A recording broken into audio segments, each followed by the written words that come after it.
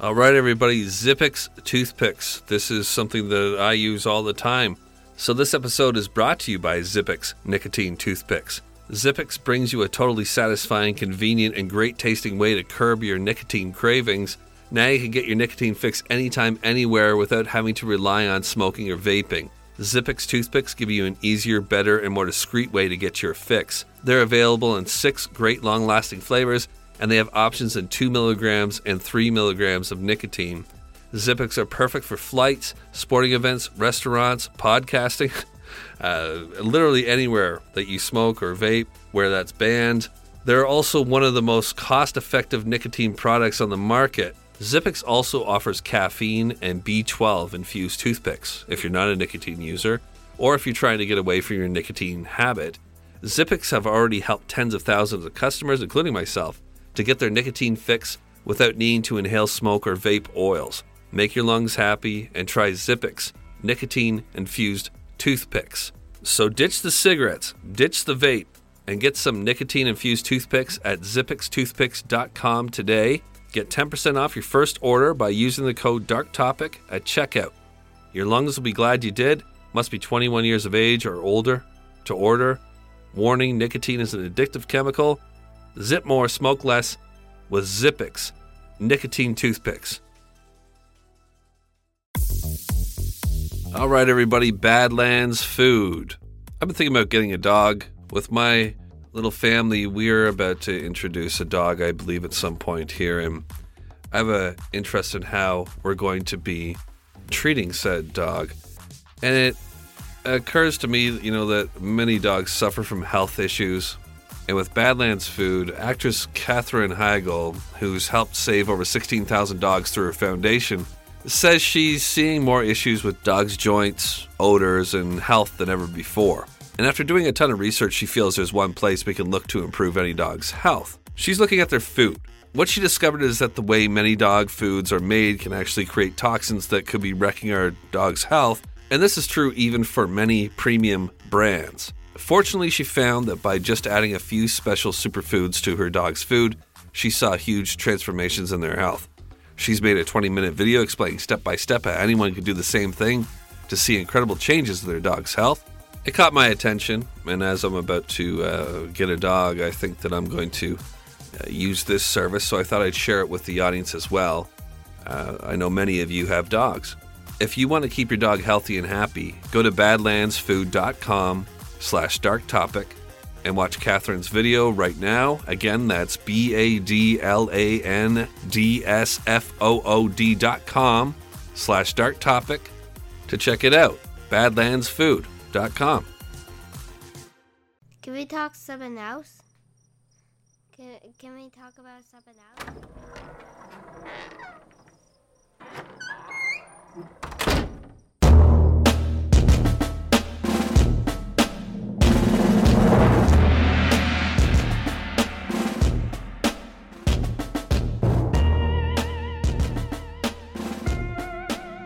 Hello,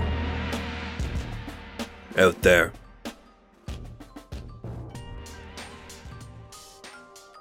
An unsettling noise in your home during the day is nothing too troubling, right? A shift in the walls, the creak of a floorboard. Primally, you'll barely respond to it. Ears won't perk, hair won't raise, butthole won't pucker. Up you get when the back door opens, unexpectedly, just after breakfast. Who is it? No real alarm. Sun is up, your guard is down. There's no such thing as ghosts in the daytime. No psycho from the woods creeping up to the porch when the birds are chirping. That is, until there is. Welcome to Dark Topic. I'm your host, Jack Luna. This is a true crime happening. Daniel LaPlante.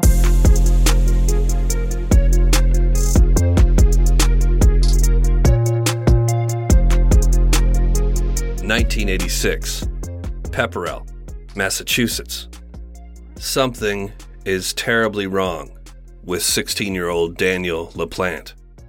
For one, he has LaPlanted himself inside the walls of the home of his love interest, and I don't know why I said for one, as if for two could top how wrong, how strange, how scary it is that Daniel has done this. He's in the walls. It's uncomfortable for the first few days, but in time, he gets a few pathways going, though he itches terribly from ripping through the insulation. He comes and goes when the coast is clear, heading back home to check in, though nobody there seems to notice he's been gone, or the feral look in his eye from hours of behaving like a sketchy rodent.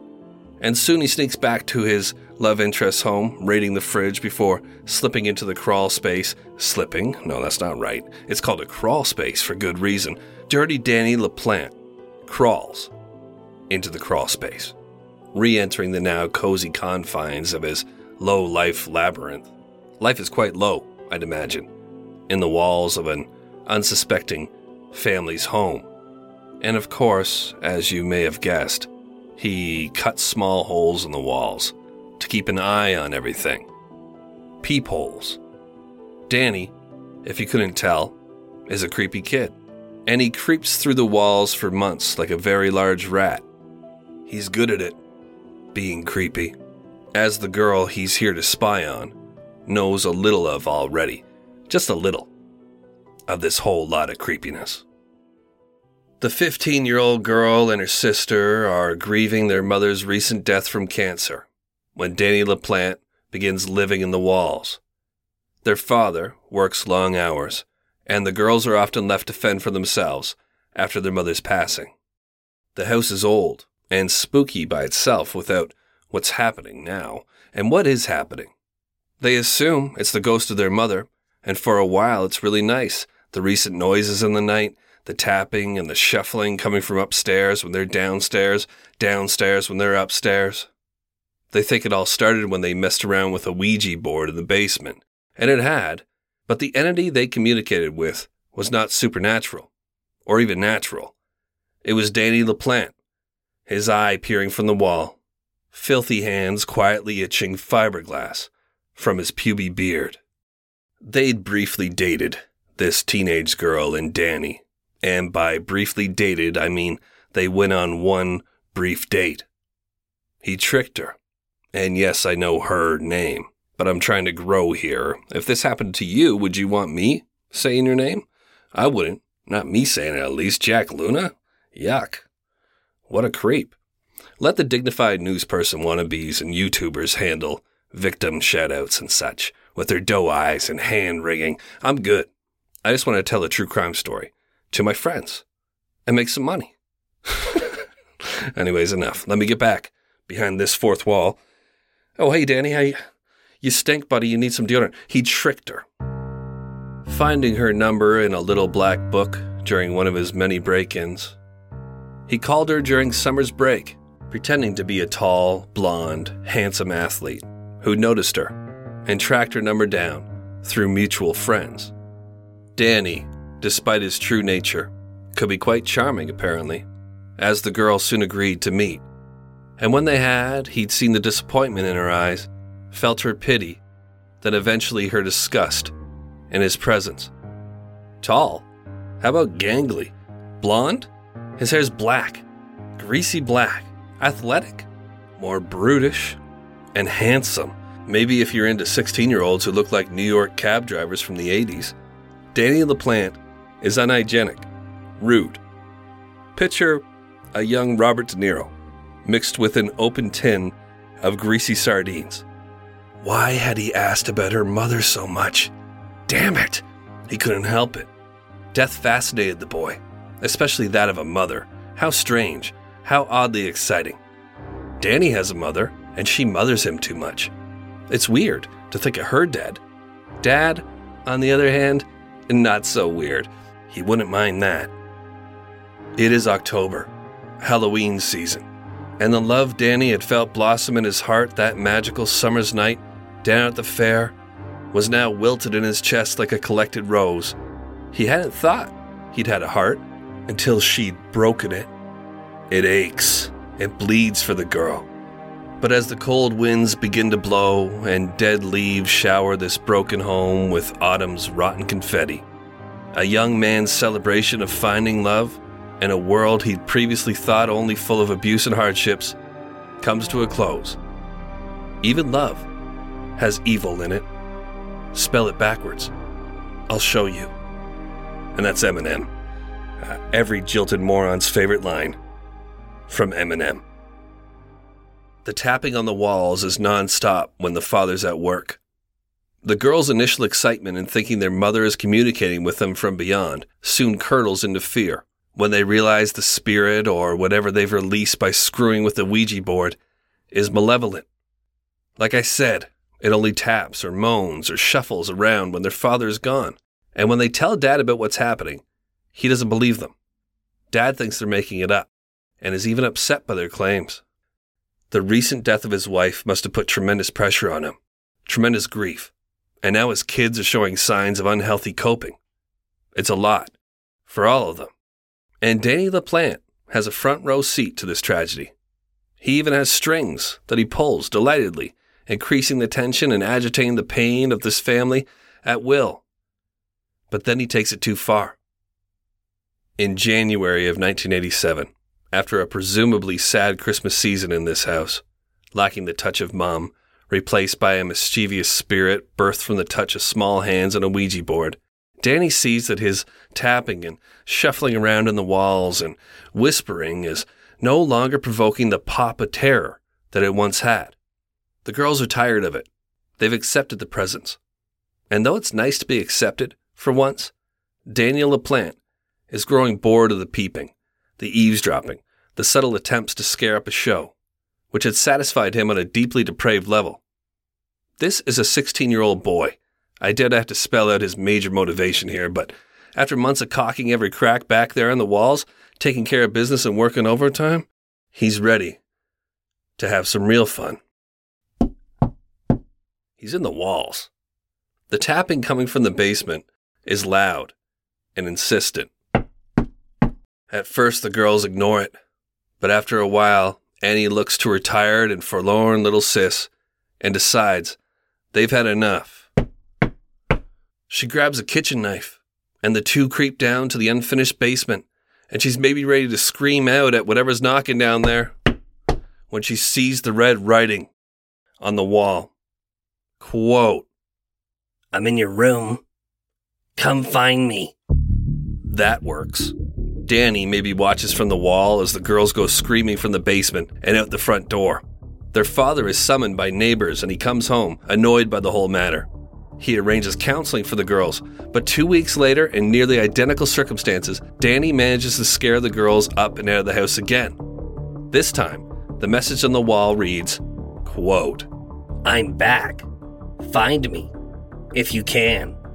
And they go screaming out again, and he's sure that they're gone, so he emerges from his secret entryway to the inner walls, and he trashes the house and flips the furniture, writes in ketchup and mayonnaise all over the walls things like, "Marry me, I'm back, find me."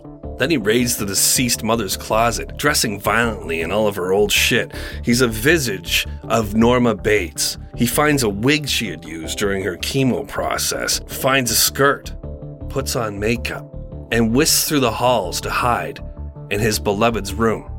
He waits, ears ringing in the silence, until he hears from outside the girls babbling to a distant neighbor.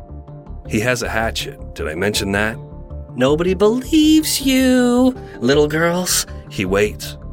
The sun begins to dim through the dusty frost-framed window. The light in Daniel's crazed eyes brightens in contrast. He is the mother at the window. It's time to bring the girls home. "Come home, girls." The door downstairs. Danny steps back into the closet and prepares to attack. She's coming. Upstairs. She's seen the mess, the writing. Perhaps she's even seen the error of her ways. She's coming to him, but much too late. Danny's over it.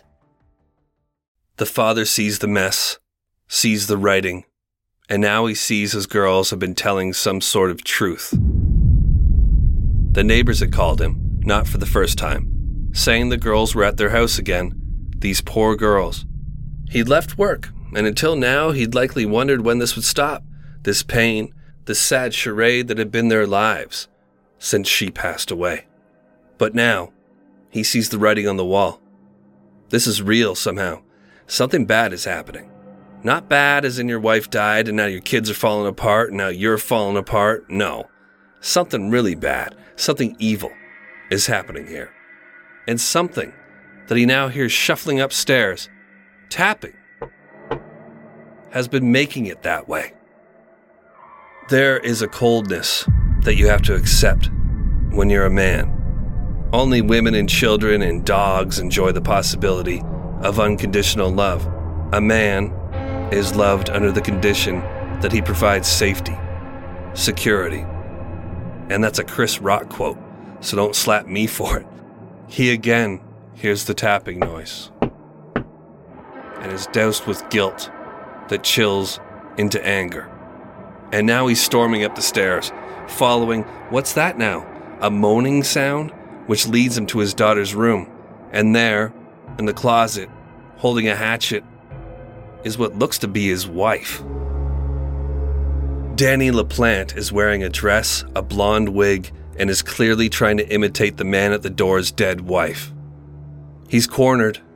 The man is clearly upset. He's coming at him. Danny rushes out of the closet, and of all the scary, subtle shit he's been up to in this house, to this point, him rushing from the closet, dressed as a dead woman, hatchet swinging, is the scariest. And the father agrees. He moves aside for the wailing wraith to pass. And then he stands in his daughter's room, looking around in disbelief at the writing on the wall. They were telling the truth. Whatever that thing wasn't their mother, or his wife, he thinks. No, he knows, right? It's stumbling down the stairs, howling away, it's banging around the living room, and then finally, after far too long, it's gone. When police arrive, they do a thorough search of the house and surrounding grounds, finding nothing. Considering the state of the home and the nature of the messages written in condiments all over the walls, it is strongly suggested that the family shack up with relatives for a few days while the house is watched by police. After a thorough cleanup, the girls and their father do just that. They lock up and step away for a much-needed break. And I'm sure it's difficult, but at least now they're all on the same page. Maybe the whole crazy incident made them feel like a family again. The stay with relatives gets old quick, however, and it's not long before Dad is suggesting to his girls that they return to the house. And when they finally pull back into their driveway, Daniel LaPlante is waiting for them in an upstairs window, still dressed as the dead mother, the dead wife. Police are summoned, and they arrive in force. When they open the door, it's like crashing a poltergeist swingers party. Cupboards are open, furniture's upside down. The words, "Marry me," appear to be written in blood on the walls. Pennies are glued all over the ceiling.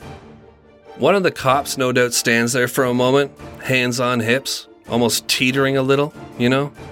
Then his hat's off, he's scratching his head, mouthing the words, "What in the world?" And then a Mormon cop stumbles in like, holy fucking shit. I mean, this is a wild scene. A lot going on, I'm sure. And now everyone is fed up with this situation. The house, already ripped apart, is ripped apart further. Downstairs, behind the washer and dryer, one cop sees a board that's hiding a crawl space. And he notices some disturbed area where it looks like the board has been slid recently, so he slides it himself. And he enters the crawl space. And eventually, he finds a psychopath wearing a dress and a blonde wig with a hatchet stuffed way back in the wall somewhere, and makes the arrest, which deserves a medal, in my opinion. I would never go in there. Once I saw the peepholes and the human form tunnel through the insulation. Sir, there's a bunch of tunnels on the walls, and I think there's a person who's been living in the walls who is no doubt stuffed deep in some secret corner. Just FYI. Also, FYI, I don't want to be a police officer anymore, so ta-ta, fellas. And then I'd French kiss the Mormon cop by the door, who's my secret 1987 boyfriend. And he's like, "What in the fucking shit are you doing, Jack? Are you crazy?" And I'm like, "No, you're crazy, Jacob. There's a smelly brood of a young man dressed as the dead mother of this household living in the gosh darn walls, Jacob." Then we're French kissing again, me and this Mormon cop. Anyways, this tortured family gets their house back. Its demon finally exorcised. and Daniel LaPlante is thrown into juvie for a year before he's back to breaking into houses again. And that's not fair. People sure do have a habit of writing something off as stupid when they either don't understand it or it doesn't fit their personal bias, don't they? And I'm trying to grow here. In this situation, my personal bias causes me to immediately assume that the justice system blew it. Again, as they always do back in the 80s and the 70s. And Daniel was simply released back into the wild after a year in juvie. That's what the information told me initially. And then he goes on to do what comes next. But, calming down a bit, digging a little deeper, I find that Daniel was likely released on bail when it was determined he should be tried as an adult. The bail was $10,000, and his mom came up with the money. Regardless, less than 3 months after his controversial release into his questionable parents' custody, Daniel LaPlante makes everyone involved look stupid. Long before the terror we just waded through, like mangy, piss-colored fiberglass insulation, Danny LaPlante was disturbed. He was mistreated at home, allegedly assaulted physically and sexually by his father for years before receiving help from a psychiatrist who took to sexually abusing Danny himself, which is nice, right?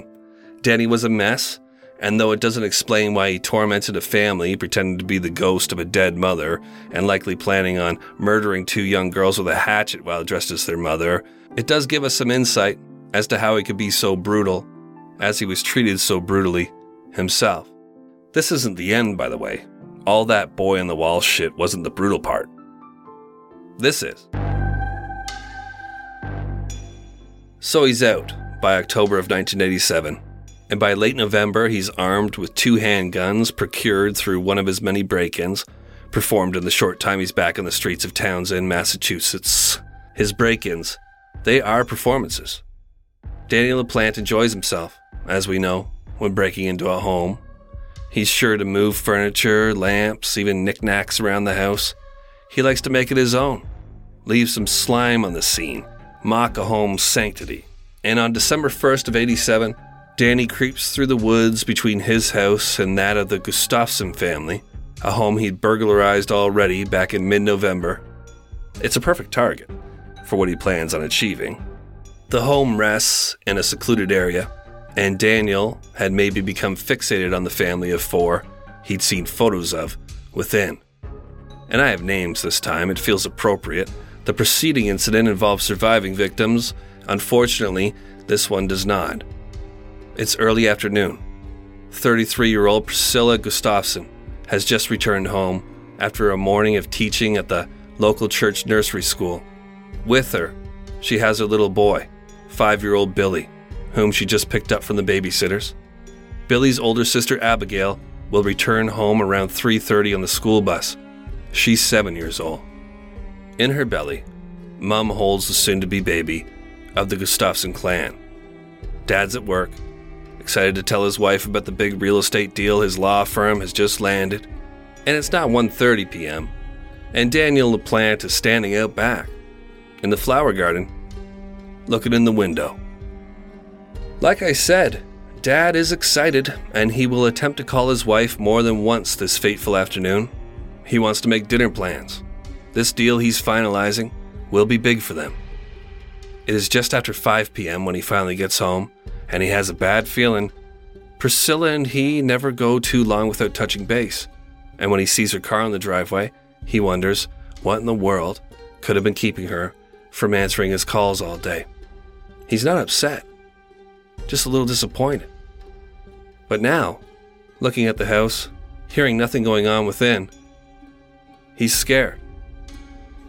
And when he opens the door to his home and is met with this dead silence, 34-year-old Andrew Gustafson knows this is somehow the end. No children running to greet him. No wife to hug and kiss and tell the news. No baby on the way. Stop that. He calls out. Hello? His voice feels like that of a stranger's in a strange house.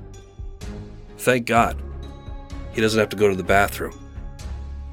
A father, a husband, heads upstairs in his Townsend, Massachusetts home back in 1987. It's December the 1st, and the railing is strung with Christmas decorations. He follows the barely visible prints left by Danny LaPlante, an uninvited guest not keen on wiping his shoes, to find his pregnant wife face down in their bed. She has been raped and murdered. A bleeding pillow covers her head, and he somehow knew it. He can't bring himself to search for the kids. When police arrive, he's outside, and initially, this looks like a potential family annihilator, waiting to be picked up like trash. They hold the husband, the father, just in case, while officers head slowly into the house. There's writing all over the walls, not clear what it says. There's an open beer on the table, full, a Danny LaPlante special. He was known to uncork wine in set glasses, but not partake. Open up a beer, not partake. It's kind of his thing. The house is silent, stunned silent. And as the officers open the downstairs, then upstairs bathrooms, they're stunned silent as well. Here is what they figure happened. Somebody was waiting for the pregnant mother and her little boy when they got home after lunch. This someone forced the mother to the bedroom where he raped her at gunpoint, then shot her to death. The little boy was then forced into the upstairs bathroom where this someone drew a bath and then drowned the 5-year-old in it. This someone, Danny LaPlante, then went downstairs, drew another bath, cracked himself a beer, didn't take a sip, and waited an hour or so for Abigail to come home. When the little girl came bouncing through the front door, he beat on her, then drowned her like her brother. And how we doing? That's that. That's that, stunned silence. That was pretty bad. A bad thing Daniel LaPlante did. And the similarities to his previous crime with the writing on the wall, the fact that he lived on the other side of the woods just a mile or so away, that in the woods they found a t-shirt of his, along with gloves, still wet from the bath water. They found the Gustafson family nameplate ditched there, a keepsake for him, I guess. All this, including the fact that they found guns later on at his home, tucked away in a abandoned vehicle, made Daniel LaPlante the prime suspect. And 2 days later, they discovered him 10 miles away from the crime scene, hiding in a dumpster to disguise his smell, I assume, and took him down, Danny laughing maniacally, by some accounts. On October 25th of 1988, the then 17-year-old killer still seemed about to burst into hysterics when his sentence was handed down. 3 life sentences to be served consecutively, life being 15 years before parole consideration. Life being 15 years. Well, I guess when you think about your 15-year-old self, then your 30-year-old self, or your 0-year-old self and your 15-year-old self, that seems like 2 different lifetimes, doesn't it? But then when you think of being defiled with a baby in your body while your little boy watches, waits to be killed himself once you are, when you think of your little girl coming home to a similar fate, what's a life worth to someone who would do all that anyways? What are we even talking about here? What are we negotiating? You know? And I'm just spitballing here.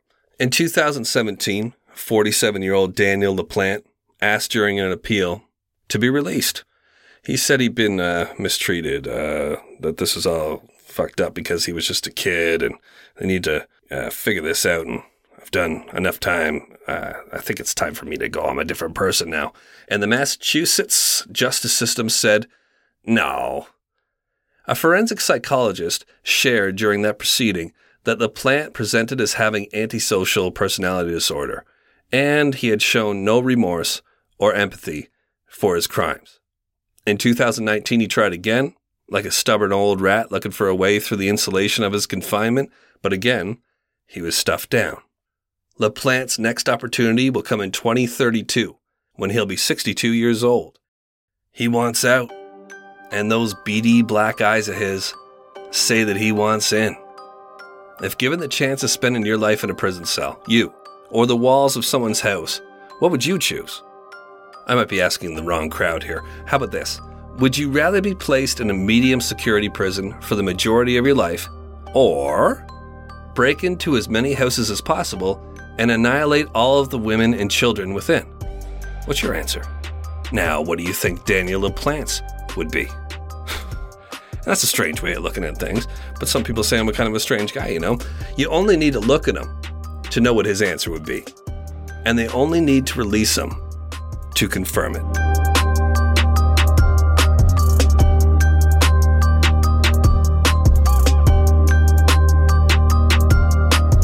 And that'll do it. Incredible that a teenager created all that chaos, but they built them different in the 80s, didn't they? I love all that. All that proud to be an 80s kid built in 1970s shit. Shut up. Being proud is something you had no control of whatsoever. It really is getting incredibly stupid out there. The best is the t-shirts they put on social media, tailored directly to your personal information that you put on Facebook. I'm a Scorpio, born in 1980, living in Manitoba with a Taurus. Don't mess with me. Oh my God, babe. Oh, this is so us. People tagging each other in the comments. We need this t-shirt. This is so us. Don't mess with a Luna. 5,000 Lunas in the comment section. Need this t-shirt. Oh my God, take my money. Take idiots. Anyways, I was in a good mood before I started talking about Daniel LaPlante. Not sure what got me into that. Oh yeah, right. I do a podcast called Dark Topic once a month. Once a month or every 2 months. I'm trying. Guys, hey, if you want more content, I do a lot on patreon.com/darktopic. Come join the more than 1,000 people over there for exclusive content. And that being said, I have some special people to shout out from over there. Rebecca Withers, Crystal Sowensen, Reiki Liu, Daniel, William Bennett, Lynn Earlywine, Nat, my buddy John Kelly, Jane Brzezinski, Brandy, Kendria Wells Young, Erica Bradford, and Terry Brecht. How you doing there, Tara? Thank you for your high-level support over there on Patreon, and thank you to everyone who's come over to Patreon to support Dark Topic and help me transition. I really appreciate it. And other than that, please rate and review the podcast. It really helps. What else? I don't know. Just, like kids, man.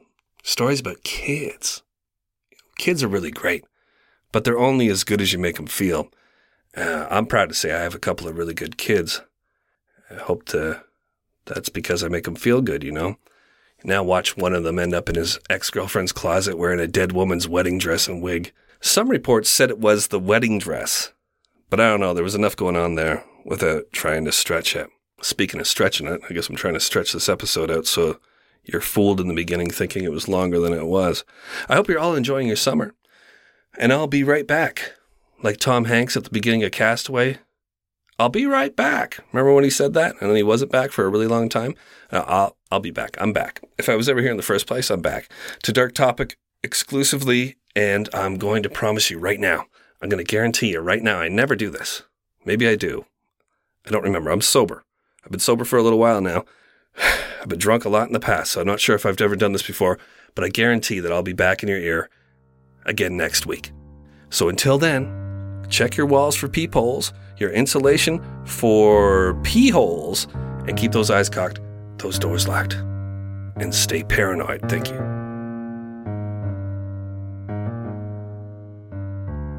A father, a husband, heads upstairs in his Townsend, Massachusetts.